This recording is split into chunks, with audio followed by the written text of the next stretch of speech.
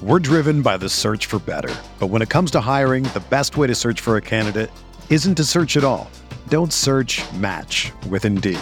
Indeed is your matching and hiring platform with over 350 million global monthly visitors, according to Indeed data, and a matching engine that helps you find quality candidates fast. Ditch the busy work. Use Indeed for scheduling, screening, and messaging so you can connect with candidates faster.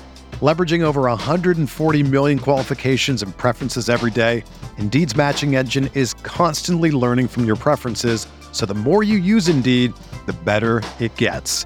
Join more than 3.5 million businesses worldwide that use Indeed to hire great talent fast. And listeners of this show will get a $75 sponsored job credit to get your jobs more visibility at Indeed.com/Blue Wire. Just go to Indeed.com/Blue Wire right now and support our show by saying that you heard about Indeed on this podcast. That's Indeed.com/Blue Wire. Terms and conditions apply. Need to hire? You need Indeed. Rippy Writes with Brian Scott Rippey. Transcripts can be obtained by drinking a fifth of bourbon, ramming your head through some drywall, and then writing down every thought you have. What is up on a Thursday? I'm Brian Scott Rippey. Thanks for tuning in to another edition of the Rippy Writes podcast. Another baseball-centric show for you today. Colin Brister hops back on to talk of Ole Miss's 2 midweek wins over ULM, previewing the trip to Orlando to play UCF this weekend, what we might see from the rotation, where Hunter Elliott and Jack Washburn fit in long-term in an offense that continues to really just obliterate mediocre pitching. So a lot of different stuff as we continue to learn more about this team and how it might shake out, particularly with the bottom 2 lineup spots. So good baseball discussion today, and then we'll get to Mailbag Friday tomorrow. If you have mailbag questions, go ahead and send them in before you forget. Email, Twitter, however you wish to send in questions for the People's Holiday. Send that in, and I'll record that Thursday evening and get that out Friday morning. Is a little change of pace because I feel like we've been just all baseball all the time over here. But, hey, when the Hoops team sucks and we're not quite to March Madness yet in terms of the NCAA tournament, that's kind of all we got for the time being. So, anyway, it's a great show, great conversation.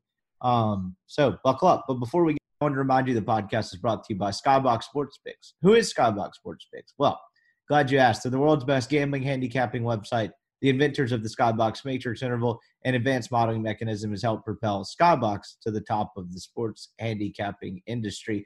Skybox had a 4.9 unit Sunday to cap off a huge week of college hoops. March is right around the corner. Some of you might be listening to this in the month of March. You want to sign up for Skybox right now. They're going to consistently lead you to profit more consistently than anyone else, particularly during March Madness because they own March Madness just like everything else. They've also got the NASCAR package up on the site right now. It is free for another week or so, I believe. Then they're going to put that behind a paywall. Be sure to check that out. If you buy it, use the promo code NASCAR for 30% off. All other purchases, use the promo code RIPPY, and you get 20% off. Use that promo code to let them know we sent you. But they're going to have a picks package to fit your price range, whether it's month-long, season-long. If you just want to try it for March Madness, do it for a month. Or you can do it for a day or a week at any point in March Madness. But I'd recommend rocking with Skybox all year long because all they do is put money in your pocket. Check them out, skyboxsportspicks.com. Podcast is also brought to you by LB's University Avenue across from Kroger. Go see Greg. You know the drill at this point. LB's is the best place in Mississippi to get meat, and in the world for that matter. Oxford is so lucky to have it. If you're a Rippy Writes subscriber, that's rippywrites.substack.com. Type in your email, you get a free newsletter from me 3 to 5 times a week, and discounted meats. Right now, it's a 16-ounce prime strip for $20 and a $5 pack of sausage. Just go show Greg proof of subscription, and he'll get you set up, and then go find your own favorites, whether that's all the different cuts he's got going on over there, some crab stuff, mushrooms, delicious sausages, fresh seafood. You need to check them out. I always love the filet burgers. Go find your own favorites at LB's. Soon to be in the central Mississippi area as Greg is opening a Gluckstadt location. So how about that? The Jackson Metro will have a LB's as well, so you can enjoy it too. Weather's about to get warmer. Grilling season's right around the corner. Greg wants to make your grilling experience great. Go buy LB's. You won't regret it. It will make your grilling experience much better. Check him out. LB's University Avenue there in Oxford. All right, here is Colin Brister. All right, we now welcome on Rippy Writes baseball correspondent Colin Brister, checking back in the midweek after shortly after Ole Miss just 10-run ruled ULM in a game that I think was like 2-1 in the sixth, and Ole Miss still does not make it to 9 innings. No, it was not 2-1 in the sixth. Excuse me, it was 2-1 in the fifth. Ole Miss puts up a 6th spot in the fifth. All came with 2 outs. And then another 4 spot in the 6th. Then all of a sudden they just don't play 9 innings. But as weird as it sounds, after a 10-2 and 11-1 midweek win, I think we actually learned a decent bit about this team. We'll get into some of that. What's up? Not much. Yeah. So I'm like at baseball practice, and I looked at the score, and I'm like, it's 2-1 in the fifth. Like, could someone score a run? And I don't know. Ole Miss apparently heard me and decided that they would, in fact, score some runs. Because I looked back and Ole Miss was up 7-1, and then I think it finished 11-1 after Elko's grand slam. So yeah, turns out this offense not going anywhere right now.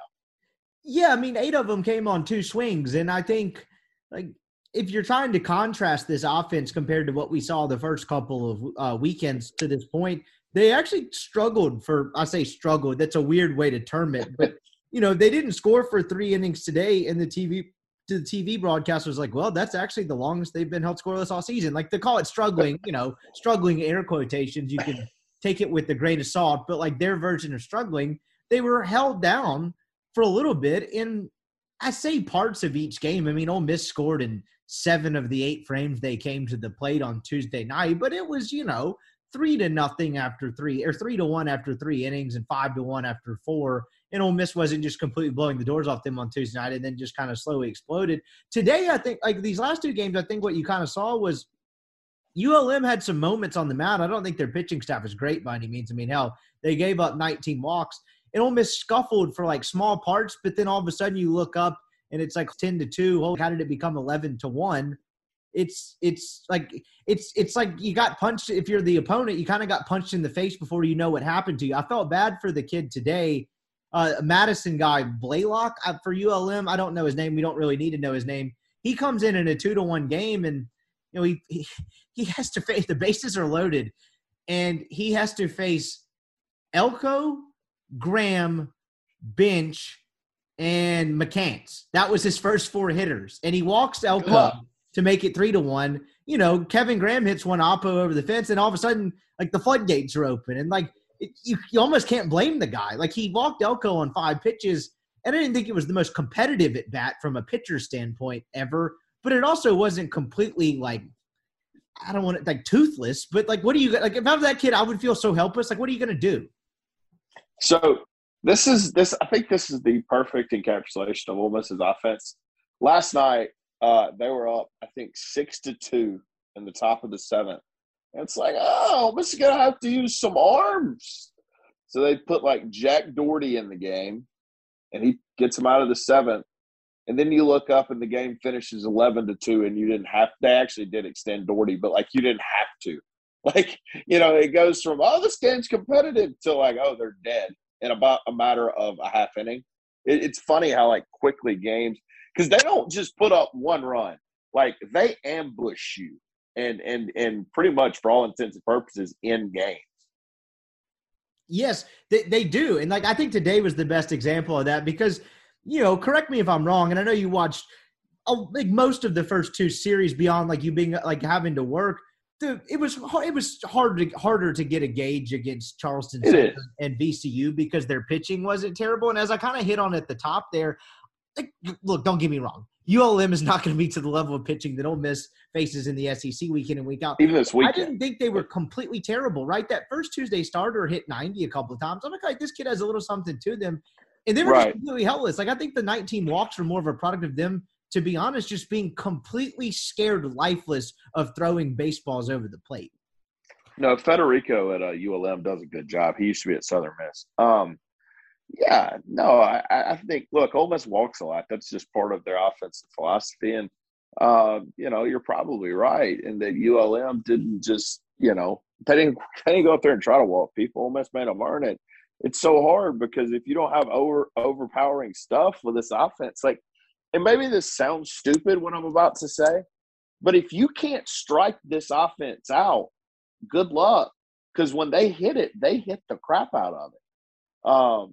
So it's kind of hard on guys like ULM that maybe those are good pitchers against most teams that they play, but if you don't have like elite strikeout stuff, no, man, like you're gonna get your feelings hurt against this offense right now. I think you encapsulated that well. If you're doing the debate or kind of thinking it through in your head of, hey, how real is this?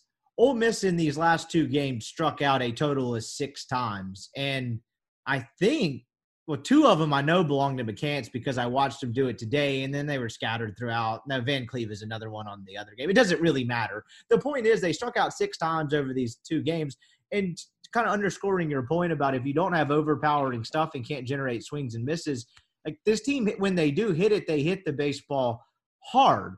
And so that's going – like if you're trying to figure out how real this is, I would be curious to see – in the first 2 weekends of SEC play. And, it's Tennessee and Auburn. Like, I don't think Auburn will be great, but they have a couple arms that I think are, I would say, worthy adversaries. And then Tennessee's a good baseball team. I will be curious to see what the upticks are in strikeout and kind of swing and miss numbers, which swing and miss would be harder to gauge beyond an eye test to see that, because if there's not a huge uptick in that, they may just assault everybody. And look, there could be a drop off and there's an adjustment period when you get to SEC pitching. But like, I think you put it well, like if they don't strike out a ton, they don't swing at bad pitches. Look at the amount of walks they've had versus strikeouts this year. I think we were at 31 and 32, 31 walks, 32 strikeouts after Sunday. Well, let me tell you, buddy, that ratio went up because they just had a 19-6 in favor of walks.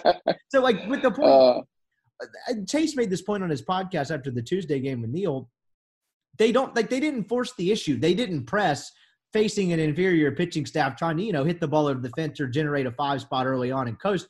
They just don't swing at bad pitches. And I think that's another, I guess, feather in their cap in terms of encapsulating and looking at them as a complete offense. And what's funny about and what really works for Ole Miss's favor is for all the Bianco criticism and if there's any criticism of Clement, which I don't really know how you can have any, it's never that, Ole Miss can't handle velocity. What the criticism is, they struggle against the lefty junk baller, the righty with some sink or whatever. Well, it's kind of to the point where, like I said, if you can't strike these guys out, then good luck. Well, Ole Miss has never been a team that struggles with velocity. If you remember, like Casey Mize came to Oxford throwing 95 to 96 that night and got his feelings hurt. So I say that, you got to strike this team out. And look, there will be a night where Ole Miss strikes out 14 or 15 times because they're going to face a guy they're going to play in a really good league, and there's going to be arms that can do it. But on a consistent basis, when a team doesn't, and as a program, when they don't struggle with velocity, and the key to getting them to have an unsuccessful offensive night is striking them out, I don't really know what the formula that you come up with. It's like you can try to throw at 96 miles an hour by them, but that's probably not going to work because, like I said, it's not a program that usually has issues with velo. Yeah, and it's going, like I keep saying, like I can't – it's weird. Like I keep thinking, like every time we do one of these shows or just like watching during the midweek in general when, the score's 10-1, I'm like, damn, can conference play just get here? Because I just want to see it. Like I would like to see how elite or how good the offense is. And honestly, I'd like to see the pitching staff as well because we can get to that in a second. But like that's going – like this weekend, I think the first time is they'll be tested as a pitching staff and then they'll really be tested as SEC play comes in. But like I just want to see how real it is. And maybe that's just the sheer aspect of them not doing a whatever we called the tournament out here in Arlington last year and having that marquee non-conference series. UCF's not bad. They're 7-1. We can get that in a little bit, but like they've largely just beat up on teams that they were supposed to kick the hell out of. But like to their credit, they did it. You know what I mean? They didn't get bogged down. And State beat Grambling 2-1 last night. Not to use State as an example for everything. You saying that State scored tonight? No, what is that? I honestly, without watching it, I've been driving most of the night. I assumed Southern was going to beat them like a drum. State hadn't scored. It's 6-0 in the sixth. So I might as well get to it now. They can't hit. No, they cannot. And I know they always start slow. And look, they're defending national champions. Of the guys left on that roster, when you have a ring like that on your finger, how I know they're try every time. Like, how locked in are you in a crappy weather game against Long Beach State or, whoever it was they played last week? No, but you're locked in tonight in Pearl when there's 8,000 folks there. Well, yeah, and then they got 5 hits or 4 hits off that Northern Kentucky starter last Friday in the game they lost. Yeah. Like, it's an issue. And I'm not writing states like death knell. Like, no, they're probably still going to host a regional and be a top 16 seed. But no, right now they cannot swing the bat with any success. They're counting on a decent amount of kids that haven't done it yet over a full regular starter thing, Yeah, no, they'll be fine. But yeah, I mean, it's and that's what and that's the thing that Ole Miss was probably going to have to deal with next year. Some is like, man, when you lose most of your lineup, like it's going to take some dudes a minute to figure it out. And so next year, when 6/9 of this, or 2/3, I guess is a better way to say it, 2/3 of this lineup leaves, it's probably Ole Miss fans are probably going to have to be patient next year with this. You are not wrong, but is there a single person out there right now that's looking forward to hearing that? They really, Brian, they really need to go to Omaha this year. Yes, that's a great way to put it. They really need to go to Omaha. We might as well we'll just tease this throughout the year. What happens if they go to Game 3 of a Super this year and it doesn't work out for them, and we're supposed to sit here on a podcast and say, hey, look, it's year 23, but you're going to have to be patient with this club. No, I'm telling you right now, they lose a Game 3 in the Super. I'm not done being like an Ole Miss fan. I'm done doing like getting invested. I'll go root for them. I can't handle another Game 3 loss. Just can't do it. It's just, if we're going to lose the Super, let's just do it in 2 this time. Yeah, I mean, you might just – at that point, we might not get to do this thing we've done over the last couple of years. I might just be like, hey, pal, I'll call you in June. But, like – See what you think. We'll call it a hiatus. So, kind of honing it back in a little bit for the last 2 nights. So, Ole Miss obviously wins 10-2 on a slog of a game on Tuesday night. And I think the story was Hunter Elliott. So, he throws 72 pitches over 4 innings. He allows 2 earned runs on 3 hits. He strikes out 9. I believe the first 7 outs he recorded were via the strikeout. And if I'm not – one of the hits he gave up, I think it was no, I don't think he gave up any extra bases. I think it was back-to-back singles. One of them was kind of a well-placed deal. And then, they scratched a couple runs across from him. But the swing and miss stuff with him was pretty terrific. And we might as well just get to it now. That kid is a skateboard away from being mistaken for unless he has a student ID. I was supposed to say, do you think they gave him 26 by accident?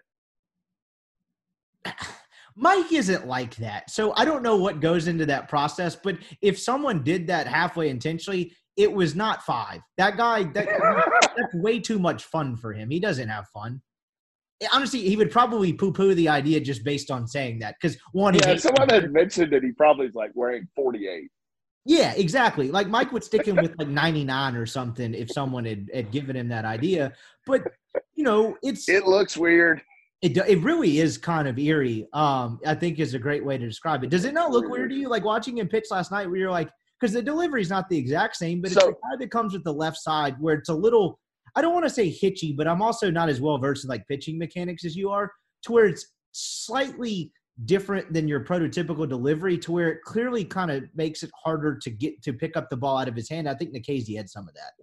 So, all right, I'll tell you how weird it is. So yesterday, we played a basketball game at 1:30. We get beat, whatever, and I get on the bus and go home. And I go, because my parents have my dog because we stayed overnight, so I go to pick my dog up. And I walk into my parents' house, and I've completely, this is 7:15 or so, and I completely have zoned out. I forgot Ole Miss was playing. My dad has the game on. And I just, as I walk in, the center field camera is just on, the 26 that's got the long hair that's pitching from the left side. I'm like, are you watching highlights? He's like, no, they're playing you on my running back. I was like, oh, I thought that was Nikhazy. I swear to God that happened. So it's weird, right? And so you know what I did at work? Well, it even looks like what he threw. Yes. Because the fastball almost looks like it sweeps in a little bit with the way the arm slide is. You know what I did at work today was I watched Nikhazy in the fifth or sixth inning against Florida State. I found a YouTube clip. I don't know who put that up there or why.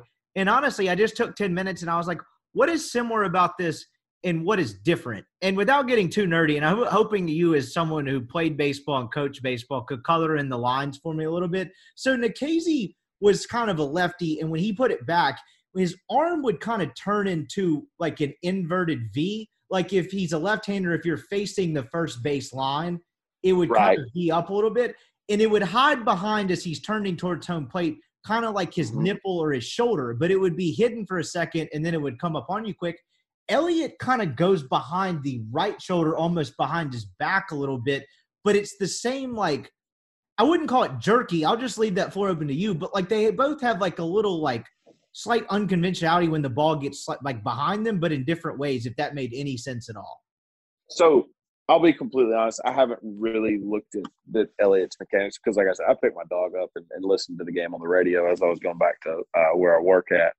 And so Doug threw across his body a lot. And that – I think that might be something they try to change a little bit as he gets older and gets into the organization, because he's going to have to throw a ton of innings for a ton of years if he wants to be successful in Major League Baseball. But in college baseball, what it did was this. It really, really hid his fastball. So people never understood, and I didn't at first, how his 88 to 90 mile per hour fastball really played up, right? Well, because if you look at it on Rapsodo, his spin rate is not overly high. What happened was Doug, like you said, you explained it really well. He throws across his body. You don't pick the ball up until the ball is out of Doug Nikhazy's hand. Doug had really good extension too. So now you're hitting a fastball that you have not seen at about 54 feet, 53 and a half feet. And what happens is, too, this is what made Doug really, really good. He throws that fastball and he tunnels it really well with that off-speed pitch that breaks straight down. Because I don't know if people know who this. does the exact same thing as Hunter Elliott. I noticed that last night with that slider thing he throws. So, and that's a little bit different from what Doug does. Doug threw a slider too. But Doug, like, there's not a whole lot of curveballs in Ole Miss's program, right? Like, they try to incorporate a lot of sliders, which, have your opinion on or whatever. But Doug threw his curveball on the exact same plane that he could throw that high fastball, and it made it almost unhittable because, like I said, it's coming at you from 54 feet, and that's the first time you've been able to track the baseball. So that 88 to 90 really played about 94 to 95. Well, now we've got a 94, 95 mile an hour fastball from a left-handed pitcher, which means it's dancing all over the damn place. So, like I said, I haven't seen a ton of Elliott's mechanics, but what made Doug so successful was his ability to compete in the strike zone while throwing across his body and therefore hiding the baseball. Yeah, no, I think you explained that really well. And I'll try to, like, as I'm trying to get like what I have in my head and like what a couple of things I wrote down last night was like out actually in making a coherent sentence. What you were talking about with tunneling it really well. Austin Miller is a pretty decent example of that, right? A guy that didn't have like overwhelming velocity, and this stuff was like okay, but man, he tunneled his pitches really well. Hunter Elliott's the same way, and I don't know what his strikeout numbers are, like swinging versus looking, but just in the brief time that we've seen him this year and the strikeouts that he has had, like how many times have you seen whether it's the fastball or the slider, honestly kind of drop over and hit the heart of the plate and the dude just stands there and it's like a no question that was a strike? That has to be something where he's just completely confused on what the pitch was going to be. Like I imagine tunneling the pitches would induce a little bit more guessing as well. And to add on that real quick, because I pulled up some Hoglund thing as we're sitting here because I was trying to figure out a way to like articulate the difference. Hoglund was basically your generic over-the-top delivery because his arm talent was incredible and he could just kind of throw it by you. Like it was much different than these two. Yeah, absolutely. I mean, Gunnar was pinpoint and, Doug had to be a little bit more creative and do things differently. Look, and I want to be careful here because like I said, the when you walk in and you see 26 on the mound and he's got long stringy hair and he throws from the left side and he's not much taller than Doug either. And it just looks weird. I don't want like Doug Nikhazy, and we can argue this if you want. Doug Nikhazy was the best pitcher at Ole Miss, like for my money. don't want to compare the true freshman from Philadelphia, from Tupelo, and say, hey, that kid's going to be Doug Nikhazy. But my God, if it doesn't look like him out on the mound. So it's going to be interesting to see how his career is. And, we can talk about how he looks like Doug or whatever, but man, he pitched really, really well last night. And what kind of gets forgotten is he pitched really well last Friday against VCU too. Yes, he did. And I'm glad you brought that part of it up because, we just spent 10 minutes being like comparing their hair and their arm motion and how they tunnel pitches. And great. They just cloned Doug Nikhazy, stick the kid in the weekend rotation. He'll be fine. That's not fair, right? Like the odds of the kid becoming, and this is not a knock to Elliott or anyone else, the odds of that kid becoming Doug Nikhazy are pretty much slim to none because like you said, you can argue Pomerantz or whoever else through the years. If you got it, if you had to go win one game of Ole Miss during the Mike Bianco era, what pitcher are you taking? I think you're taking Doug Nikhazy. I mean, I had this pulled up earlier. Doug's game logs from last year. This is absurd. So from April 2nd on, I think this was their second SEC series. They play Florida. Just his innings log. Okay, so it was their third because if you remember, he missed the start. He missed the Auburn start last year. That's right. So it's their third one on April 2nd. 6-6. 9, 6, 7, 6 2/3, 7, 7, 6, 7, the 1.1, but that's in relief against Southern Miss. He goes 5 and 3rd against Arizona. And that was his best outing. They won all those games except one, by the way. Yeah, we could go strikeouts if you want to. 11, 7, 12, 11, 5, 9, 10, 13, 7, 16, and 10. So let's be careful here, right? With the comparisons, and I get it's natural because of everything we just outlined. But say this Elliott thing works out, and say the kid is good enough, and Mike wants to put him in the weekend rotation, it becomes a valuable piece. With Doug, it became so automatic to where if Elliott, even though if he ends up being a good, valuable part of the rotation, if he gives up 5 runs in 5 innings at a road start at A&M, people are going to be like, hey, what was that? Doug wasn't human. That was the closest thing to automatic as you've seen in a long time at Ole Miss. And so that's what just makes the comparison so impossible, if nothing else. Right. The good news for Hunter, if that did happen, is, you give up 5 runs in innings with this offense and you're still right in the game. That is true. And that could eventually be the difference if this offense holds true. But I think he was kind of the story last night. I was pretty impressed with him. But honestly, it's these two, and it's the guy that came in after him as well, because Riley Maddox comes in and he throws 2 scoreless innings. Well, no, he gave up a run. No, so I thought the same thing when I opened up the stat broadcast or whatever this morning. According to that, he did not give up a run. I'm guessing maybe one of those runs Elliott was responsible for. I think he may have inherited it. Okay. Well, actually, I can just look that up as we speak. But so that's a kid. So he threw 29 pitches last night and 22 strikes. And so compared to that with his first outing, that kid has now thrown 48 pitches, 39 strikes, and he throws the ball really hard with a breaking ball that he seems to locate pretty well. If you're looking for a bit of a game changer in the bullpen, and we kind of were on this from the time he started opening weekend, not to toot our own collective horns a bit, it was fairly obvious. I would just want to see how real it was. Second outing, it didn't do anything to deter me. I guess I would put it to you. I put it to you that way. He was quite good, man. And that's, if you're looking for an X factor in the bullpen, because as I keep going back to, if that continues to throw strikes, that kid is going to get people out, because 95 with an 82-mile-an-hour hook will get anyone out. So I told you when we talked about Riley Maddox the last time, I wanted to see what his Rapsodo numbers were, and I got somebody to send them to me. And this does not include last night, so I want to be careful on that. But in his first start, let's see, he averaged I'm sorry, this is bad podcasting. I just had it pulled up and then it went away. That's okay. The last night, Elliott gave up a single to start the 5th, and the guy ended up coming out. Okay, and the guy wound up scoring. So he averaged 93.5 miles of velocity, and then he averaged 20 inches of horizontal break on his fastball. That's absurd. That is, and now look, that's over more distance than 60.6. I'm not getting into all that, but it's absurd run on a very, very hard thrown fastball. So yeah, he's for real, man. It's just quick, and we're gonna get to him in a second, I'm sure.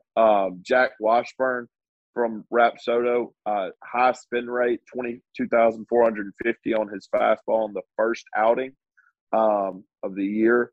It doesn't include his last two outings, I don't believe. But no, it does includes last week. But really high spin rate. I'm careful to do this because every people go, oh, you're saying he's Gunnar. No, Gunnar, he's in the same spin rate category as Gunnar, where the fastball kind of sneaks up on you.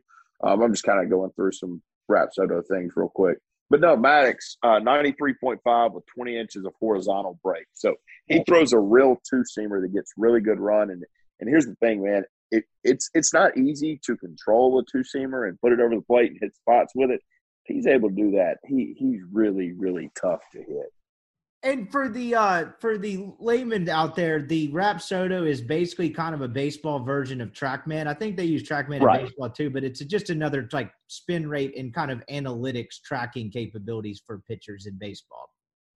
Right. It tells you kind of how much the ball's spinning, how much it's breaking, that type of thing, and they're able to track that and upload it to a database where people have access to it. Yeah, he's got real stuff, man. And I would be very, very surprised if he is not a high leverage option for Ole Miss come SEC play.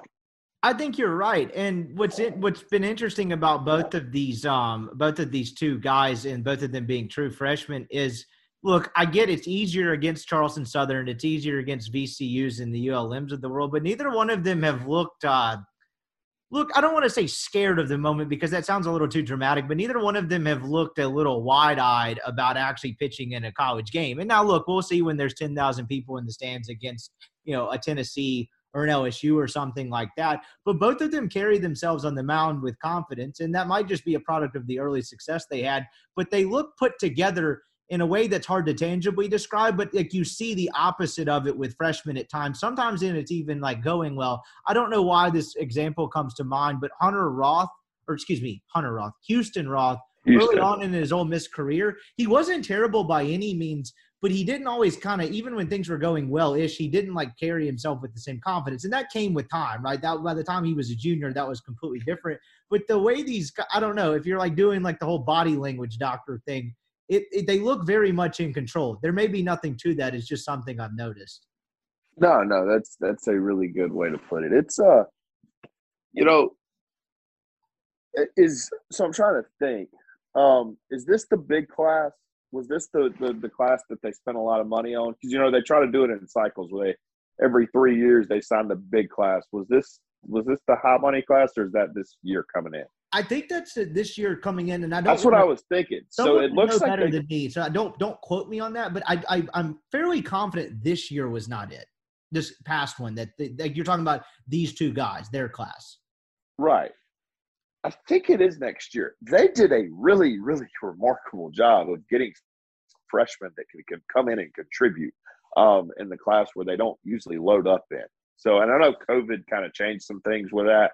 But, and I'm not making this up. I mean, they try to target like one class where they can spend a lot of money, like Dillard and them's class. It's 3-year cycles, basically.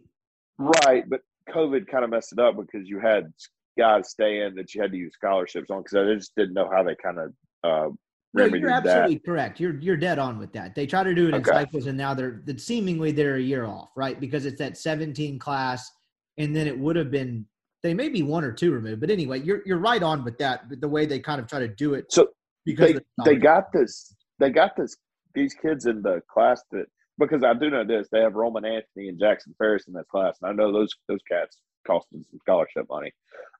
So yeah, it's they did a really, really good. Give Clem and Laugh a lot of credit because they found 2 dudes that can absolutely throw the crap out of the baseball and are going to help them in meaningful SEC games this year. And it might not I don't want to say they'll be the only 2. I mean, look, it's just like history points out, the the odds of them having 4 true freshmen that become gigantic contributors for them probably pretty slim. But he's pitched Mason Nichols a decent bit, and that guy wasn't terrific today by any stretch, but I do think it's significant that he went and threw again, and he's been all right. So, there's a chance, someone else comes in the mix, and then you throw in the 2 transfer guys they got. What was the issue last year? They weren't deep enough on the mound, whether that be the bullpen, probably primarily the bullpen, but, you lose a starter and gunner, and they kind of struggled on the back end after that. And, so far it looks like they've addressed it. That's what's weird about doing this podcast on baseball in mid-March, but so far so good. And the early returns beyond just the sheer raw numbers look pretty promising as well. Did you watch Washburn today? Yeah, I did. I watched pretty much his entire start. I did watch his entire start because he didn't go back in after Graham hit the tank today. So I thought that was the full Jack Washburn experience, and that was kind of the thing I wanted to get to next. So he threw 5 innings today. He only allowed 1 unearned run. It was 7 strikeouts and 4 walks. But it was from the limited sample size we've seen so far, I thought it was both the good and the bad of Washburn. He doesn't hit the strike zone quite often enough, I would say, for anyone's liking. I was about to say for my liking, but that sounds weird. 46 strikes on 84 pitches today, but that stray walk thrown in that's preventing him from having, 2-3 clean innings in a row is slightly concerning, because I think in the SEC, in a very offensive SEC, that will come back to bite you more. But he was also, when it was right at times, it was really right. He was throwing the breaking ball when he was behind in the count, because he was almost locating that better than the fastball, which was kind of strange to see. But to Keith Kessinger's credit, who is just a joy to listen to non-conference baseball on TV and is really good, was all over that from the start. He was throwing more breaking balls when he was behind in the count, which is kind of weirdly encapsulated his outing. What was Velo like? He was 91, 92, kind of hit 93 a couple of times. He stayed at 90 for a couple, I would say, for most of the outing. Now, granted, you'll have to forgive me for the 4th and the 5th inning. I was watching it in 10-mile-an-hour standstill traffic in the car on my phone, so it's a little tougher. But it was 90s most of the time. I didn't notice a dip. So I have a question that has nothing to do with baseball. So how far do you live from or work from where you live?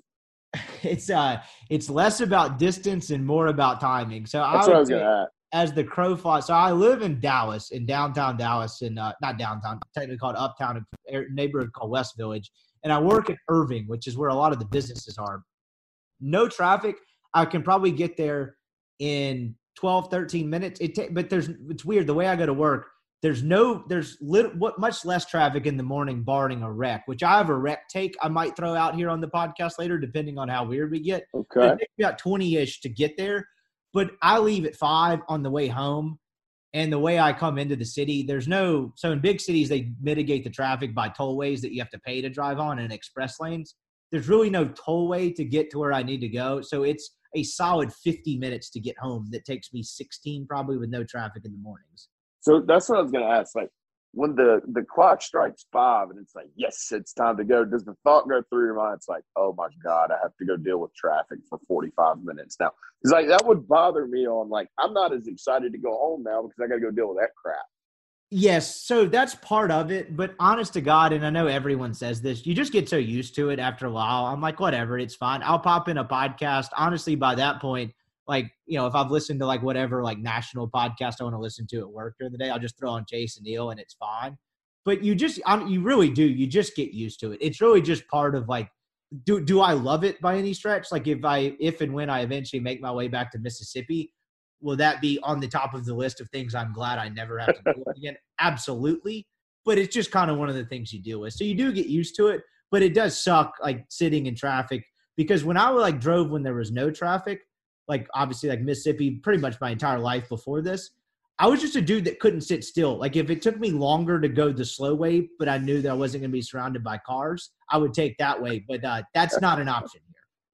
So I'm interested in your wreck take now. Just go ahead and spit that one out there. Okay, but we might as well. We're just going all over the place here. If you cause a major wreck on a highway or an interstate in a major city that screws up someone's commute and causes 1.5 miles long of standstill traffic, because that's another thing about like living in a city like this. Sure. If you have a wreck, it takes so long for like the police department or whoever, the tow guy, whatever's needed to clean up a wreck. It takes so long for them to get there. You're talking like backup upon backup upon backup because there's so many people on the interstate. Like if you have a wreck on the 2-lane, or I guess 2 lanes each way on 55 between like Oxford and Jackson, if they pull off to the side, other than dudes, like people going slow past them, it's really not that much of an issue. If you have a wreck out here and there's stuff in the middle of the 5-6 lane interstate, Sure. Everyone's backed up. So my take is if you cause a wreck that causes me on my morning commute to take an hour and a half versus the already 35, and you're at fault, you should either be thrown in prison or have your license suspended for a year minimum. If you ruin that many people's day, including the poor person you hit, you should just be done. You should be the wheel should be taken away for a while. Like, come on. So, there's no excuse for that at this point. We have robots driving cars for us, but you can't get it together? I'll be completely honest. As someone, and this is kind of embarrassing, I don't like when I go to cities like that because, I mean, I'll be honest. I've lived in small town Mississippi my entire life. I mean, I was in college for 5 years and lived in Oxford for 3. So I lived in Oxford for 8 years. But when I go to big cities, no, man, like I Uber because I've never had to like deal with traffic and stuff like that. So that's one of the reasons I Uber, because I do not want to be the guy that causes the wreck in like downtown Atlanta. Yes. So it's a very good point. And honestly, when I get to the actual wreck, I'm usually so pissed off for how slow we've gone in that amount of time. If I can immediately assess on the eyeball test that there's no serious injuries, I might give someone a stare. I might just give them really, like, I'm going to hear about it from my boss because I'm here later, and it's because you don't know how to, put on a turn signal. Like, what are we doing here? I think it's too easy to get a driver's license in this country. I'm fine there. There are some kids that I see and driving around. It's like there is no way this is for the good of the human race that this kid is able to drive on the road. That makes no sense. Do you remember your actual driver's test? Not the written part, because mine, it was raining and the roads were slightly wet. So I went to like a stop sign and I took a right turn and I hit one roundabout and the lady was like, "Yeah, you're good. Like, here's your license. Yeah, no more parents." I remember like I pulled out, took a right, got to the stop sign, took another right, and we're gonna pull back onto like major highway, and the lady at the stop sign was like, "Do you know what you need to do if a big 18-wheeler tries to turn in here to give it some room?" And I was like, "Well, I could just pull out in front of it if I know they're turning." She was like, "Well, you could do that, or you could just back up." "Okay, you're good. Pull back into the driving station or whatever." I'm like, "Okay. Thanks, ma'am. I guess I'm good to drive now." And the ironic part is, who among us, I know I'm not the only one. You may have been more studious, but the actual permit test where you had to go by the book, I failed it once because, it's only I did too. And so if you miss the amount of questions, like you're just done. And so then you have to wait a month to go back. And so we have all these people failing the written part, but when they get out on the roads, they don't know how to drive. That seems backwards. I think, maybe beef up the actual driving part. Can we maybe make it more like a NASCAR road course or something and make the written part it's like, well, don't teach the kids how to parallel park. Yeah, like that's useful, but that's not how people get hurt.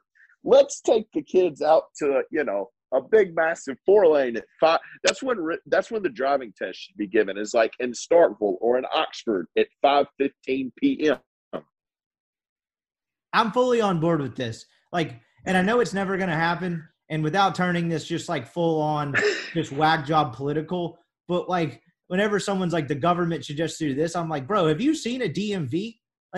Do those people look fired up to give me a license? You have to get an appointment. No one is doing anything. You have to get an appointment to go to the DMV now in Mississippi. But that's a big step up because that's the way it is out here. But, now you can just go in, you grab a number. They look disgusted that you would be there even trying to do such a thing. Wasting their time. Yeah, and then you're just out of there. It's like they don't look motivated. So if you went to the DMV when you were a student at Ole Miss, you might as well just plan for the day. You're going to be there a minute. Yep. And that may or may not have been for nefarious purposes and trying to get into bars on the square. But I won't incriminate anyone. Oh, we better talk about Jack Washburn before they turn us off. Yeah, so that was Driver's Ed Corner. Tune in next week when we learn how to parallel park. I don't even remember where we were, but I felt like much like the driving test is not the full driving experience. We got the full Jack Washburn experience. That's what we in the biz call. I will ask. Do you have a reason why they switched Washburn and Elliott? I haven't heard or seen anything like this. Originally, Washburn was going to go Tuesday and Elliott was going to go Wednesday, and then they switched it. Did you ever hear a reason why they did that? Yes, I actually did. Funny you asked that because I actually wrote a newsletter Monday night, and once they made that switch, I was like, oh, that tells me they might want to give Elliott an extra day of rest for the weekend. Where in reality, I think Chase got this. Chase mentioned this about something he'd heard but not reported before the game, and then I listened to them this morning afterward. Apparently, Washburn had a toe blister that they wanted to give an extra day to heal. I don't think it's anything major, obviously, by any stretch, but I heard it was him having some sort of blister on his foot. Oh, well, okay.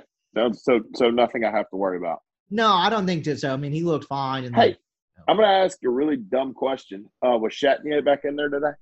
He was, and he was a late scratch on Tuesday for those of you that might have missed it. So he was in the lineup, and it was apparently strictly illness-related. Again, I keep reverting back to Chase and Neil's morning show, but I literally just got off of the commute that got me so angry about cars and had time to listen to it. Apparently, it was illness-related, and I'll take Chase and Neil's word for it. Apparently, like stomach bug, all that's going around. If I was going to get a site survey of whether that's going around in Dallas, that might take me a while, but apparently that's going around Oxford right now. That is always funny, like when you would be at Ole Miss. It's like, oh, the flu's going around, and like half the student population has it. But yeah, so apparently the meal or the taste of the week is the stomach bug. So, but good he got back in, and because that worried me yesterday. I'm not gonna lie. I am interested to see. I thought maybe Dunhurst might get one of these games.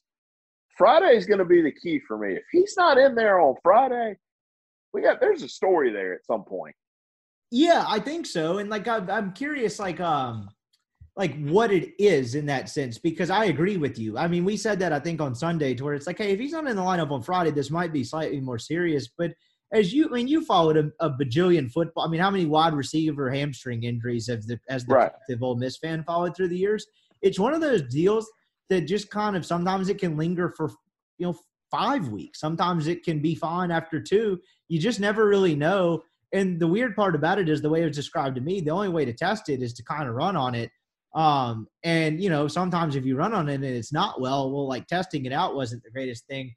I will offer you this nugget. I believe this was Will Cullemeyer, who was the play-by-play guy today, said they talked to Dunhurst before the game, and he ran around the bases full go and felt good. And, whatever you want to make into that, whatever that means, I will present you this. 1, that makes me think he'll be in the lineup on Friday. 2, do you think there's a chance Mike thought about it today, but with the way Calvin Harris is performing, he's like, why would I do that before we go to Orlando and play a real team? Well, I mean, I guess my response to that would be, well, DH. And because I don't know, it's I'll say this: I think Ole Miss sweeps this weekend. I do, but they're gonna have to earn it more than they did the first 2 weekends. Like there's gonna be a 4-3. There's gonna be an 8-6 game mixed in there somewhere. Ole Miss is gonna have to play well and pitch well and defend well. So I just was kind of interested to see if, they got him back and got some defensive work before they went down there. Yeah, no, that's a totally fair point. And that's probably a good way to spin this before we end up doing a 2-hour podcast with 3 hours of 30 minutes of driver's ed mixed in. Let's kind of spin it forward to this weekend because this will be their first, we'll call it real test. I think that's a fair assessment to make. As it pertains to the weekend rotation and kind of tying this back to Jack Washburn a little bit because, with whatever version of hot takes we throw out on this show, I've kind of been a little bullish on the fact that he ends up in the weekend rotation. And now that guy may end up being Hunter Elliott. And I don't know how you view that, but I'll throw it to you in this sense. Washburn today, I thought he was good. That breaking ball, man, when he throws that over the plate and locates it as well as he does, it's really good. But a lot of times he overthrows with the fastball and he misses up. But if he's ends up, let's just say in mid-April, he's their Saturday guy. Well, that 2-out walk or those back-to-back 2-out walks that kind of I guess the margin for error is less. That can very much more easily turn into a 2-run inning that decides a game in the SEC than it would against ULM where he's able to wiggle out of it. There's been a couple of times where he's gotten the first two guys out or an inning or let the leadoff guy on and then gotten a double play and then let a two-out guy on to where it could have been a clean inning to where he faced the minimum, but a walk or something else has kind of gotten in his way. And I'm just wondering if that margin for error comes back up to bite him a little bit if we're talking about him through the lens of a weekend starter, if that makes sense. No, it does. Here's what kind of as I'm sitting here thinking about, look, Derek Diamond's been fine on the first two Fridays of the year, right? Like, I don't think anybody would look at his outing and say, oh, Derek sucked. No, Derek's been good to fine. Here's what I think Ole Miss has. I don't know if issue's the right word. I feel like they got a bunch of Saturday dudes. Is that fair? Like, Yes, I feel like they have a fair. bunch of dudes that can go pitch on Saturday, and I'm not sure they got one dude that can pitch on Friday. And, honestly, from a sheer stuff standpoint, and, that's maybe not totally fair to say with Diamond, the two, overarching, the guys that have looked more shut down have been these two freshmen that have never pitched before. Right. Well, okay, and Jack Doherty. Yeah, okay, that's where I was going. Here's where Ole Miss's issue with Jack Doherty is, though, right? Jack Doherty at the end of the game is really, really good, right? He's good enough to be, I think, your Friday guy. Right, he's not going to be a top of the he's going to be the seventh or eighth best Friday guy in the league. So what Ole Miss has to say is, all right, is he more valuable as our Friday guy if Derek Diamond's not able to get it done? Like I said, Derek's been fine the first 2 weeks. This is the week that we find out, though. I will say that. But Doherty would, to me, be, the seventh or eighth best Friday guy in the league, but he's one of the best bullpen arms in the league. Is it worth it to take him out of the bullpen? I don't really think so. So that's where I'm getting into Derek Diamond. Ole Miss needs him to just compete on Friday nights. Go out there and give him 6 innings and give up 3 runs. Go out there and give them 6 innings and give up 4 runs. Keep them in the game. And if he's able to do that, and I think we're going to be able to figure out a little bit more about him this week, then I think Ole Miss may be okay. Because like I said, they got a bunch of Saturday dudes. I don't think they've got that shutdown Friday night guy on their roster right now. So that's where it falls on Derek Diamond to, hey, just go out there and compete for 6 innings, man, and give this offense a shot. I think that's a fair point, and on top of that, we probably should have gotten to Doherty before this, but whatever. We did see him for this first extended action of the season last night. I know that wasn't by mistake. What'd you say? That was not by mistake. I was about to tell you were getting exactly what I was getting at. He throws 3 innings. He threw 51 pitches. He struck out 7. He scattered 3 hits, and really didn't really look like ULM didn't exactly threaten on him very much. It's technically a save, so congrats to Jack Doherty because it lasted 3 innings. But that dude in the 9th inning in a 10-2 game looked just as intense as he did when, it was 5-2 or 6-2 or whatever it was when it came in. And that's not necessarily the point as much as it is. He threw 51 pitches. He went 3 innings. And in the 2 starts that he had last year, if just strictly going off memory, I do remember the second time he faced someone through the order, it wasn't quite as potent. But my counter to myself in saying that was that looked like an even better version of Doherty. So I don't know how much you caught of that last night. The intensity and the way the fastball played and kind of his, the FU part of it we talk about you have to have sometimes on the Friday night in the SEC. I don't remember him pitching that intensely. And maybe that's just something that makes him a perfect bullpen guy and long relief guy or high leverage, however you want to use him. But as the first time I saw it in extended action last night, I was like, this is an even better version of last year. And as you point out, don't think that was by accident. Do you think that's something Mike has kind of got, milling around in the back of his head right now? I'll say this. I don't think Mike's like, I'm going to, by week 2 in the SEC, put this guy in the rotation. I do think Mike is smart enough to know, hey, if one of my 3 guys on the weekend don't work out, he is an option. And it would not be smart for the Ole Miss Rebels if I don't extend this guy at some point. Because let's be real, if you're like, hey, Jack Doherty's my bullpen guy, well, why the hell is he pitching in a 10-2 game in the 8th and on a Tuesday night against UL Monroe? why are you extending him to the ninth inning? If that's your bullpen guy, right? Like, and you're set in stone, hey, that guy's going to be my setup for Brandon. Okay. Why is he throwing in a 10-2 game in the ninth inning on a Tuesday against UL Monroe for his third inning of work? So I kind of think it would be incorrect to say that, Mike extended him because, hey, he needed the work. Maybe he did. Maybe I'm wrong, and maybe I'm an idiot. I've been an idiot before, and I'll be an idiot again. But I just kind of think – No, I'm with you on this one. I just kind of think there were some signs like, hey, this cat's going to be ready to start if it has to come to that. Is there anything to the fact, does it play into it at all that if this Maddox and Elliott thing becomes even more real, that – because, right, like on paper, if you go into this year and you're like, one of these dudes faltered, we'll throw Doherty in the rotation. Well, then you look at the bullpen and you're like, how do they get outs before Brandon Johnson again? And the fact that these two guys have been so good, do you think that changes the calculus at all? And then I guess you can parlay that into the fact that you think Hunter Elliott has a shot to kind of walk into this rotation at some point because, they got through 72 pitches over 4 innings, but I wouldn't doubt his ability to give you 5 on a Saturday or a Sunday without a shadow of a doubt.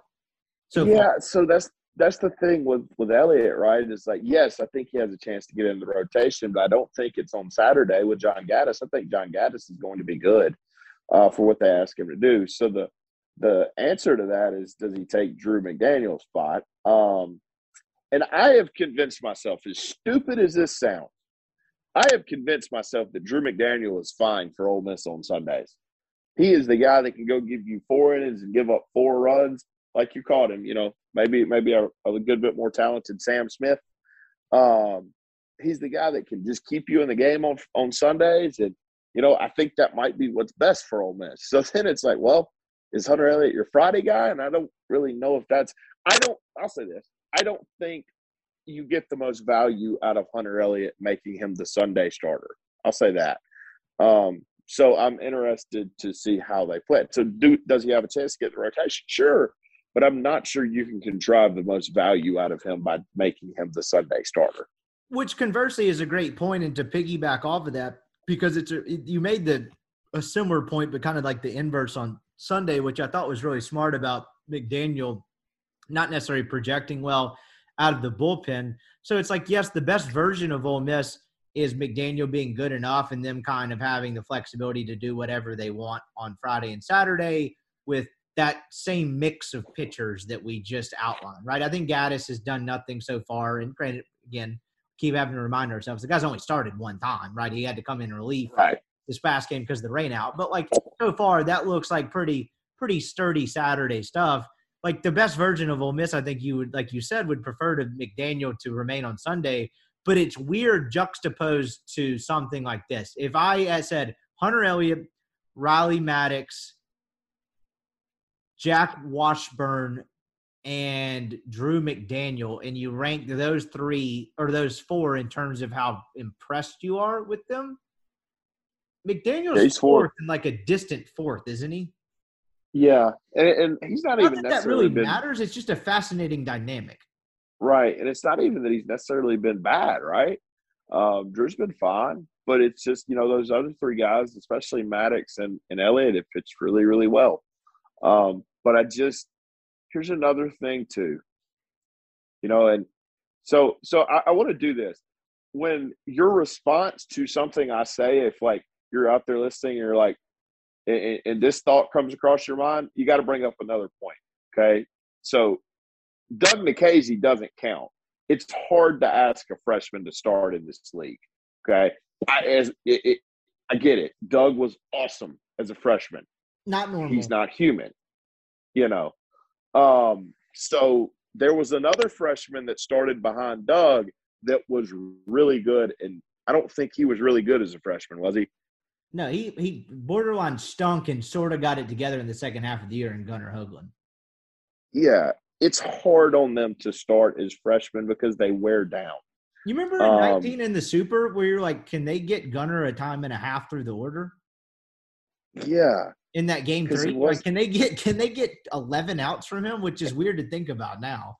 And anybody that watched Gunnar pitch as a freshman, it's like, all right, he sucks right now, but he's gonna be really good. And that's kind of what you see.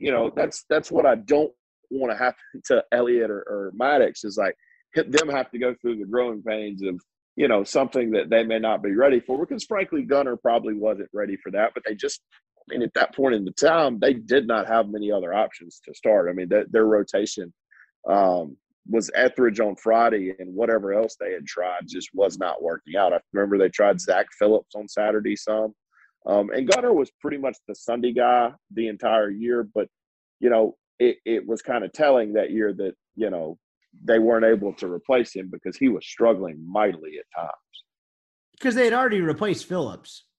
Because that went bad from the start. I mean, I like Zach Phillips. He's a nice kid. I wrote a story on him being the dugout guy. And he actually gave some Ole Miss some pretty invaluable work late in the year on the midweek and in some spots. But he had his first 3 starts that went about as bad as possible. And each time he'd be like, yeah, I just thought it was mostly tough luck. I'm like, well it's the third time in a row. They're hitting the ball out of the park, buddy. Like, at what point does luck mean they hit the shit out of me? It's like, I don't know, man. Tulane hit that ball a long way. So anyway, but no, it's a good point, and I'm fascinated to see how it plays out. And spinning that into this weekend, I think they're going to get tested. But there's 2 things I want to cover real quick before we hit a little UCF. Some offensive numbers, because I love doing this, because it's just so funny to go up to their offensive statistics page. Jacob Gonzalez, 35 plate appearances this year. He's walked 12 times. Has he gotten his average above 250? You know, it's a big deal. He's got to hit above 250. He is at, where is he? 273. So 273. All right. Gonzo added 50 points this midweek to his batting average. He was 222 after the weekend with a 950 OPS. Hey, Wes Burton pitched today. That's what'd you say? Wes Burton pitched today. He did, and Jackson Kimbrell. So the 2 guys we were talking about, like, you know, they would have gotten more innings if Ole Miss hadn't exploded for the 10-run thing. And we've talked about that ad nauseum so far on the show of, like, you know, they need these more innings, right? Like, yeah, I think I heard Chase say this morning, I'm not totally convinced Mike wasn't running in the outs on Tuesday night to make sure it went to 9 innings. Oh, absolutely. He's done that before. He can sit there and say he hasn't. But, like, when you're putting cats that I've never heard of in the game in the 6th against, like, College of Charleston, no, man, you trying to play. Well, I mean, they're running the bases like a bat out of hell. Like there's a compelling case to be made, but yeah, I mean, but that's also kind of speaks to because as weird as that game got on Tuesday night, it was still a 6-2 game in the 6th, and he went to Riley Maddox, and I mean, he went to Parenteau first, but that guy walked 2 kids and was not long for this world before he went to Doherty. But like, I think that speaks to – I don't think that's insignificant, and we keep outlining that. But, you know, I think because of the Hunter Elliott's, the Roddy Maddoxes, and whatever you want to make of Parenteau and Nichols and whomever else you want to throw into that mix, the known commodities that you had in the pen last year, I think it's safe to say at this point they're on the peripheral and have taken a little bit of a back seat, which, you know, if Wes Burton and Jackson Kimbrell are your, you know, third reserve safety valves, to use a non-baseball term, that's not a terrible place to be. Could that change? Of course. We hadn't seen conference play yet, but like that's not necessarily a bad thing by any stretch. Like if the new guys are coming in and kind of trumping some of the old arms yet in the bullpen, that probably means you got better. And when you check back last year, they weren't great in the pen before Traylor Broadway last year. So, you know, it's kind of nice they probably got better. Yeah, I'm really happy they're developing some depth, because what they asked Broadway to do was not going to be sustainable again for another year. I mean, they had to ride that guy until his arm fell off, and God bless him, credit to him, he got it done. But yeah, you had to develop some depth, and to their credit, they have. And the thing is, here's what's going to be the tell. Derek Diamond's got to figure out a way to get them some depth into the game so that this bullpen depth can be the bullpen depth. You know, if Diamond's not good on Fridays, then, you know, well, is your bullpen depth really bullpen depth when you're having to go to the bullpen in the 5th inning on Friday? Because I don't really think it is at that point. So it's kind of contingent on Diamond being the guy that, you know, he was brought here to be. And to his credit, the first 2 starts went really well. let's see what happens this weekend, because that's going to be the interesting one. I think UCF is a pretty good team. I think they're a regional team. You got to go on the road. You got to play well. You got to pitch well. You got to keep swinging it. So I think this weekend's going to tell us a lot about, what Derek Diamond can give this team. And if he's good enough to be your Friday guy and get you, semi-deep into games, and you let this bullpen depth cover, mistakes, then Ole Miss has really, really got something. Kevin Graham, 1,200 OPS, Good. 4 home runs, 17 RBIs, and might I remind you, he started the season 0-for-8 in the first 2 games. He did not have a hit in the Sunday game. You think he might can hit left-handed pitching? I think he will probably be okay in that regard. I believe – did the kid he hit the nuke off of today, wasn't that left-handed pitching when opposite field? Maybe that was right-hander. I don't remember. But I think he will probably be okay. He that is 17 RBIs and 4 home runs for Mr. Graham. If you want to do the calendar week thing, I believe in the last 8 days he has like 12. Yeah. So if I made you guess right now, over under 20.5 home runs for Graham and Elko. Combined or obviously each? Yeah, each. I'll go 19.5. 19.5. I'm going over for 10. Are you? Because he's got I don't know. 4 in 2 weeks. Yes, he does. And so does Kevin Graham. And I guess that's almost underscores your point. I was about to say, it feels like Elko's going to get walked more and pitched away from more, but I guess maybe you can't afford to at the same time. I'll go cautiously under, but like if you meant it to me at like 16 or 17, I'd probably go over. But maybe I'm – When Elko hit last year, Elko hit 16 and he lost a month and a half. Damn. Okay, I'm going to go – you convinced me. I'll just go over for Elko. Because at that point, right, I mean, before he hit the home run, that grand slam of his own today, he had 5 hits on the year, and 3 of them were over the fence. I think he's still got the approach that he had when he came back with ACL. It's like, I got to hit it out because I can't run, which I kind of love.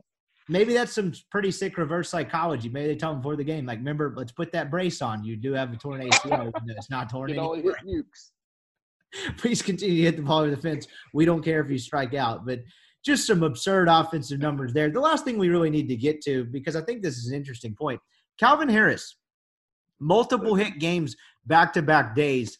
He is now batting a cool .611 on the year if you want to go by average. Look, the guy's got 23 plate appearances this year, 11 hits and 5 walks. As I kind of hinted at on Sunday, again, just assuming something's not really wrong with Hayden Dunhurst, that guy's going to be the everyday catcher, but are we sure that it's not as simple as – this sounds weird, but you platoon like an Alderman or a Leatherwood and Calvin Harris is not your DH? Because the guys – I wrote about this on Tuesday or Monday night, and I felt really stupid about it. I was like, let's say – I think I used Burford as an example, but Harris is a better one. Let's say he hits it like a 2018 Keenan level. It's where it's like, hey, you have to keep this guy in. Like, this is just not an option to sit him. Are we sure that can't happen? Because – he's doing it in a lot of different ways, too. He's yet to hit the ball over the fence, but he's getting on base and he's not striking out. I remember, I don't know if it was last Sunday or when, we were talking about the Leatherwood thing or whatever, and we're like, yeah, at some point one of these guys is, going to fall off and not going to hit, and, your answer will be easy. It's like, well, Calvin Harris decided that all the other guys can hit pretty well, so he's just going to go hit 600. So he's going to make sure that he's the guy that gets into the lineup. I wasn't expecting a guy that's going to hit 600. Yeah, at this point, you can't take him out of the lineup. I'm not sure what he's done against lefties. I'd be interested to see that. But for the most part, I mean, the swing plays against lefties. It's not, dead pull or anything. No, he's got to be in the lineup every day, regardless of, Dunhurst's availability. So kind of feels like, yeah, you're right. If you're having to – and now here's the interesting part, right? If he's in the – all right, let's put Dunhurst back at catcher. Elko's at first, Chat's at second, Gonzo's at short. So I guess all right, what am I missing? So Dunhurst goes to first, Dunhurst catches, Elko's at first, Chat's is at second, Gonzalez is at short. Okay, Bench is at third, McCants is in center, Graham's in left. Well, I guess, what's interesting is Calvin Harris your corner outfielder? because if you're going to DH one of Leatherwood or Alderman, I probably think that they think that Harris might be a better corner outfielder. I know they continuously mention that he can do different things like play first and corner outfield. So I'm interested to see if they kind of work him in there at some point. I would like to just see it, and maybe you do see it when it comes back, but I agree. And then, look at the message board on Friday when Mike put out the lineup and Leatherwood wasn't in there. And look, I've been firmly somewhat tongue-in-cheek, but mostly serious on the whole Leatherwood needs to play everyday island. But if you've got, him hitting at that – Harris hitting at that level and then Alderman doing what you think he's going to do, the guy just might be the greatest platoon guy in the country, and that being Leatherwood. I don't know. I can't justify it at that point. And then, Ben Van Cleve, for as much shit as he gets, and I saw this on I tweeted this the other night, just kind of poking fun at some – I know people that listen to the podcast pretty regularly, some niche listeners, I'll call it. He hit a huge fly ball to the track, and I was like, damn, he's just teasing people at this point for the first career home run. Need him to get one out. Yeah, I would like to see that for our guy, Ben Van Cleve. But for a guy, in all seriousness, that has not gotten off to a bad start by any stretch, you could call it a good stretch, is the fact that he can't really play a position and the fact that he's kind of doing a less efficient version of what Harris is doing right now. Kind of, does that make him the odd man out almost to, no fault of his own, if that makes sense? So, I don't know if he can play a position or not. Obviously, I don't really know what that sounds. I don't think he's been in the field at Ole Miss. Is that accurate? I would feel pretty confident. I don't know that for a fact. I'm not even actually positive how to look that up, but I'm almost 100% positive he is yet to be in the field. I mean, look, respect to all units out there. What do you think he could play? You know what I mean? I mean, it's first base or nothing, right? I was going to say, I saw my boy Kale play first. Yeah, exactly. But like that guy, I mean, he's not shagging fly balls. No. So I don't, yes, that hurts him because it just the flexibility. He has to be your DH. And yeah, Calvin Harris has forced his way into the lineup. So there's kind of one spot left, and it kind of feels like bubble teams, like when we're talking, it's funny, it's March. When and a team that wasn't going to make the tournament wins the SEC or ACC or Big 12, well, somebody's bubble just got popped. Well, when Calvin Harris forces his way into the lineup, well, somebody else's bubble just got popped. And it's not going to be an everyday player until Calvin Harris, plays himself out of the lineup or somebody else plays himself out of the lineup. So, it just kind of is what it is. It's going to be interesting because, right now, like I said, I think Harris has forced his way onto the field every day. Kind of leaves one spot. And I will say this, Mike usually, when it's, lesser opponents, kind of gives these first two weekends to say, hey, gotta, get some guys some reps and all that. But when it's this third weekend and you've got this quality opponent, it's usually, hey, it's go time. We got to put the best 9 on the field. And I suspect that you'll see that this weekend. I think you're right as well. And it's funny. We keep it's part of the non-conference, right? Because this team will have rough patches and they will have warts. Sure. And when they come out, we'll discuss them. And I feel like we keep we're projecting the most optimal scenario possible because of just how fast this team has started. But just as we continue to do this, imagine that's best case scenario and all these guys continue to hit. I think the odds that all of them continue to hit it, close to this clip are pretty slim to none. But just say that's the case and you're in a series against an Arkansas, a team that you think will compete for the West, and Ben Van Cleve and Hayden Leatherwood are your two bats off the bench. That's better than what pretty much anyone else can offer, is it not? Yeah. State wound up losing 7-1 to Southern, by the way. They scored. Yeah. No. Yeah. 3 runs in 2 games against Grambling and Southern Miss. That's not great. But it's a deep lineup, man, and it kind of sucks for some of these kids because, if you're Ben Van Cleve or you're Hayden Leatherwood, you're playing at some other SEC schools, man. You're everyday guys, but just the depth and how well they've recruited and how well they've developed is just there's only 9 spots. So what sucks is you can't really pinch hit for the 7 guys that are locked in. Who are you going to pinch hit for? Elko, Graham, Gonzalez? So it's kind of either you're going to get on in those 2 spots, or you're not really going to play unless you're going to pinch hit for one of those, other 2 spots. It's going to be fascinating to see how Mike manage it and see who kind of eventually falls off a little bit and how all this shakes out. That might be other than kind of what they do with the rotation, because I think you can kind of get an idea what they're going to do as a stat, like on the bullpen. What they do in those two scenarios, the kind of how he manages those last two lineup spots and who plays and who doesn't versus the rotation is going to be fascinating. Before we get out of here, let's project to the weekend a little bit. Ole Miss is going to get tested this weekend against the John Rice Plumlee lists. Thoughts and prayers to the season. UCF Knights. The Knights are 7-1 on the year. Ole Miss going on the road for the first time. I know this sounds overrated, but I do think it's part of college baseball. Part of why Mike does this, and most programs do this once a year. You know, you can't underrate the aspect of these young kids going on the road for the first time and going through what pitching on the road means and kind of the road trip and the routine that comes with that. So, you know, with that kind of intangible stuff aside, Ole Miss is going to get tested. UCF is 7-1. They have a pretty veteran pitching staff. They took 2 of 3 from Georgia Southern last weekend. I don't know much about the Eagles of Georgia Southern, but UCF lost the middle game 3-2. They beat the brakes off of Siena. I know you watch a lot of college baseball. How much Siena have you honed in this year? None. Okay, I don't think they're going to make the field of 64 surely off these results. These were 12-2, 16-2, 18-0. Excuse me, 12-0. So before we get started on our UCF preview, I would just like to take this time to thank the NCAA for saving college baseball by not letting John Rice Plumlee play. What is that? Who does that help? Thank them.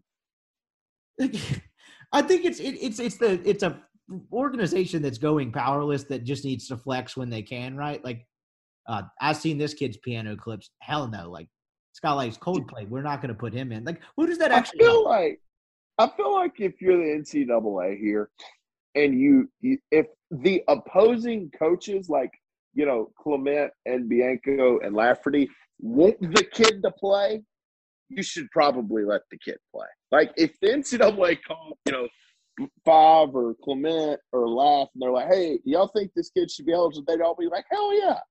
And that one made me legit mad because the kid got punished for being a good teammate. The NCAA sucks. It's absurd. And like he'll get to play football no problem next year because it's the get out of jail free one-time transfer card. But because it's the same semester, yes. But breaking news next up on this podcast, the NCAA does not make sense. So Litchfield on Friday night. Did he pitch last year when the Golden Knights beat number 1 Ole Miss? People forget that Ole Miss was number 1 last year, and UCF rolled into town and beat Doug Nikhazy and then won the last game of a doubleheader on Saturday and took away Ole Miss's number 1 rank. People do forget that happened. That is correct, and they took 2 of 3. So their Friday night starter is a kid named David Litchfield. He's a redshirt senior. He's been around the program for a while. He was actually their closer last year, which I actually think kind of speaks to what he actually is, redshirt senior, whatever you might want to think of that stereotype-wise. From a stuff standpoint, like the kid's got good stuff. He threw 2 shutout innings that closed out the game in their Saturday win against Ole Miss. I think he allowed 1 earned run on a hit. I believe that was a home run. I don't know who he was up against. And then Ole Miss actually kind of got after him a little bit on the Sunday game. He only lasted 2 1/3 and gave up 3 runs, 2 earned on 4 hits. To be honest, if you ask me to remember what happened in that game, I literally have no idea. That's way too. Tim Elko hit a walk-off single.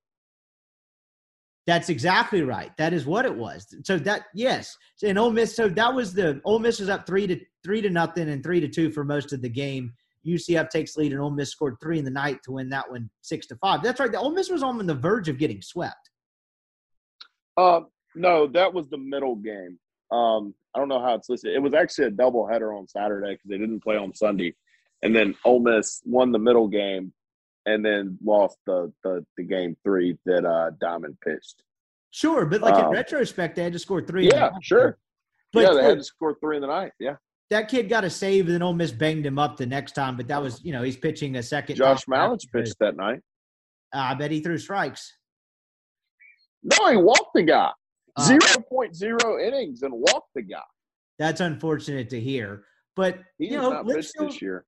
That was the night after he pitched 2 innings, and so he's been the Friday guy, and he's been damn good for the first 2 starts. I think he went 6 innings of shutout baseball, 2 hits against the Siena, whatever their mascot is, and then 7 innings of one run ball over 4 hits against Georgia Southern. And, make of that what you will, but Georgia Southern was competitive in all 3 games against UCF. And so that's a kid that's a redshirt senior. I would imagine kind of the heart and soul of that pitching staff, given the number of things he's done throughout his career. Ole Miss is going to face their first kind of bona fide grizzled ace of the season, I think is what you would make of going up against Mr. Litchfield on Friday night. Yeah, I think Litchfield would be a back end Friday night guy in the league, maybe a front top of the league Saturday guy. So I think that's a matchup for Ole Miss that, you got to get to test yourself. I don't think they've seen, dominant arms or anything yet. So I think, like I said, I think he's a back-end Friday night guy, top-end Saturday guy, which can tell you a lot about yourself. And if Ole Miss is able to kind of get after him, then it's like, oh, well, this offense is really something. So the SEAC weekend's definitely one that's kind of going to tell you where they stand in the landscape of college baseball. I know they're ranked number 2 right now. But, we'll know a lot more about this team after this weekend. I think you're right, but I think it's going to go the other way because I think Ole Miss will actually get after Litchfield because, look, that kid, I think he'll get probably, 7 batters to the first time in the order and be like, I got to get through these dudes 3 times, presumably, which is going to be – I think Ole Miss will score runs on him. What I'm curious is UCF's hit the ball over the fence pretty well, and they're active on the base pass. So they've hit 11 home runs. They've stolen 22 bases. It won't be this weekend. Yeah, no, but one, I would feel pretty confident about Ole Miss being able to stifle their running game. But, the things we talked about with the rotation, particularly as it pertains to Derek Diamond and Drew McDaniel, they won't be able to make mistakes and get away with them. I think UCF is a good enough offense based on what I've seen on paper. Again, I have not watched a UCF game yet this year, but based on what they've done against opponents so far this year, like if Diamond and McDaniel in particular, and I guess you could throw Gaddis into this as well, like if they make mistakes, I think UCF is the first good enough offense to expose them for it. And that's actually kind of what I'm fascinated by. Yeah, no, that's a really good way to put it.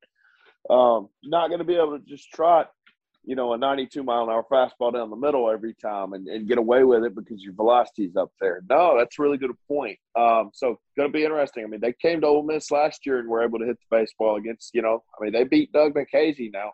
Low-scoring game, but they did win the game. Doug actually pitched on Friday night then, and Gunner had pitched game 2.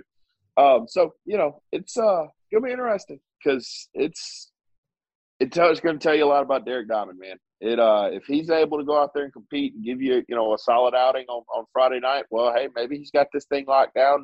And if he does, man, that makes Ole Miss a really, really, really good team. If he doesn't, it's like, well, and that's going to be the interesting part, right, is what if he doesn't pitch well? Well, you can't blow it up. You can't, say, all right, you had one bad start, you're done. You're going to run him out there against Oral Roberts, and he's probably going to kick Oral Roberts in the teeth. So just kind of interesting. If you're an Ole Miss fan, you really, really want to see Derek Diamond pitch well on Friday night.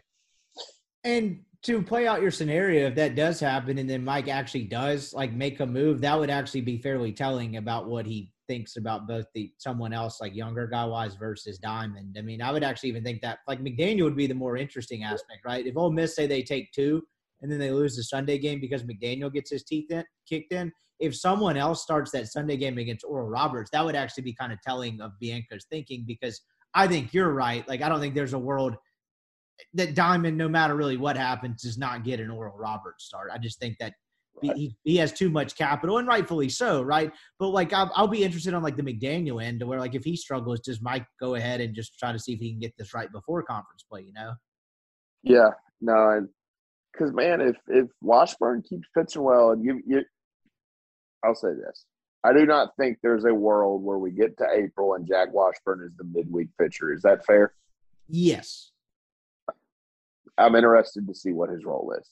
I don't think Jack Washburn was brought to the University of Mississippi to pitch out of the bullpen. So we'll see. It's going to be interesting to see what they do with him, but I would be shocked if he is their midweek pitcher. And I don't know, there may be a role in the bullpen, but I don't think he was recruited here with the purpose of having him in the bullpen. Sneaky decent weekend in college baseball this weekend. The Yeah. Shriners Classic. Could I interest you in a Texas-Tennessee on Friday night at 8 o'clock? Maybe Tennessee won't beat somebody 27-1. I would feel confident they would not beat Texas 27-1, but hey, I will old takes expose myself. That would be kind of funny. Yeah, it would be kind of funny. Then we get Miami and Florida this weekend. That'd be kind of interesting. Florida kind of stinks, by the way. Yeah, they do, and it seems like it's been more of an offensive issue. Every time I feel like I look Yeah. up, 'cause I haven't been able to watch a ton of like Florida yet, to where it's like, no, it's 5-3. Like, Yeah. Yeah, That they doesn't seem great. kind of stink. the- State goes to Tulane. They do, and that's going to be fascinating too. After a drumming against Southern Miss on this Wednesday night, as we record this, another one that's kind of interesting. I believe we're getting a weekend series between Georgia and Georgia Tech. That doesn't happen often. Oh, that's fun. So, Two pretty decent teams. Georgia's been good this year. yeah, we've got some good baseball this weekend. If you want to get a little West Coast flavor, Sac State, who actually swept Long Beach State last weekend, they host Houston Baptist, but it's actually weird just looking at D1's top 25 scores tracker. Sac State swept Long Beach State. I can't talk today. And then jumped them in the rankings. Sac State is 23. So apparently they got a decent – Sac State, 23rd. How about that? How about that? I don't know what their mascot is. Unless they're the Snakes, I'm not going to be able to guess from their logo. Hey, can you scroll down to SEC? What's Auburn doing this weekend? Auburn is – let me see.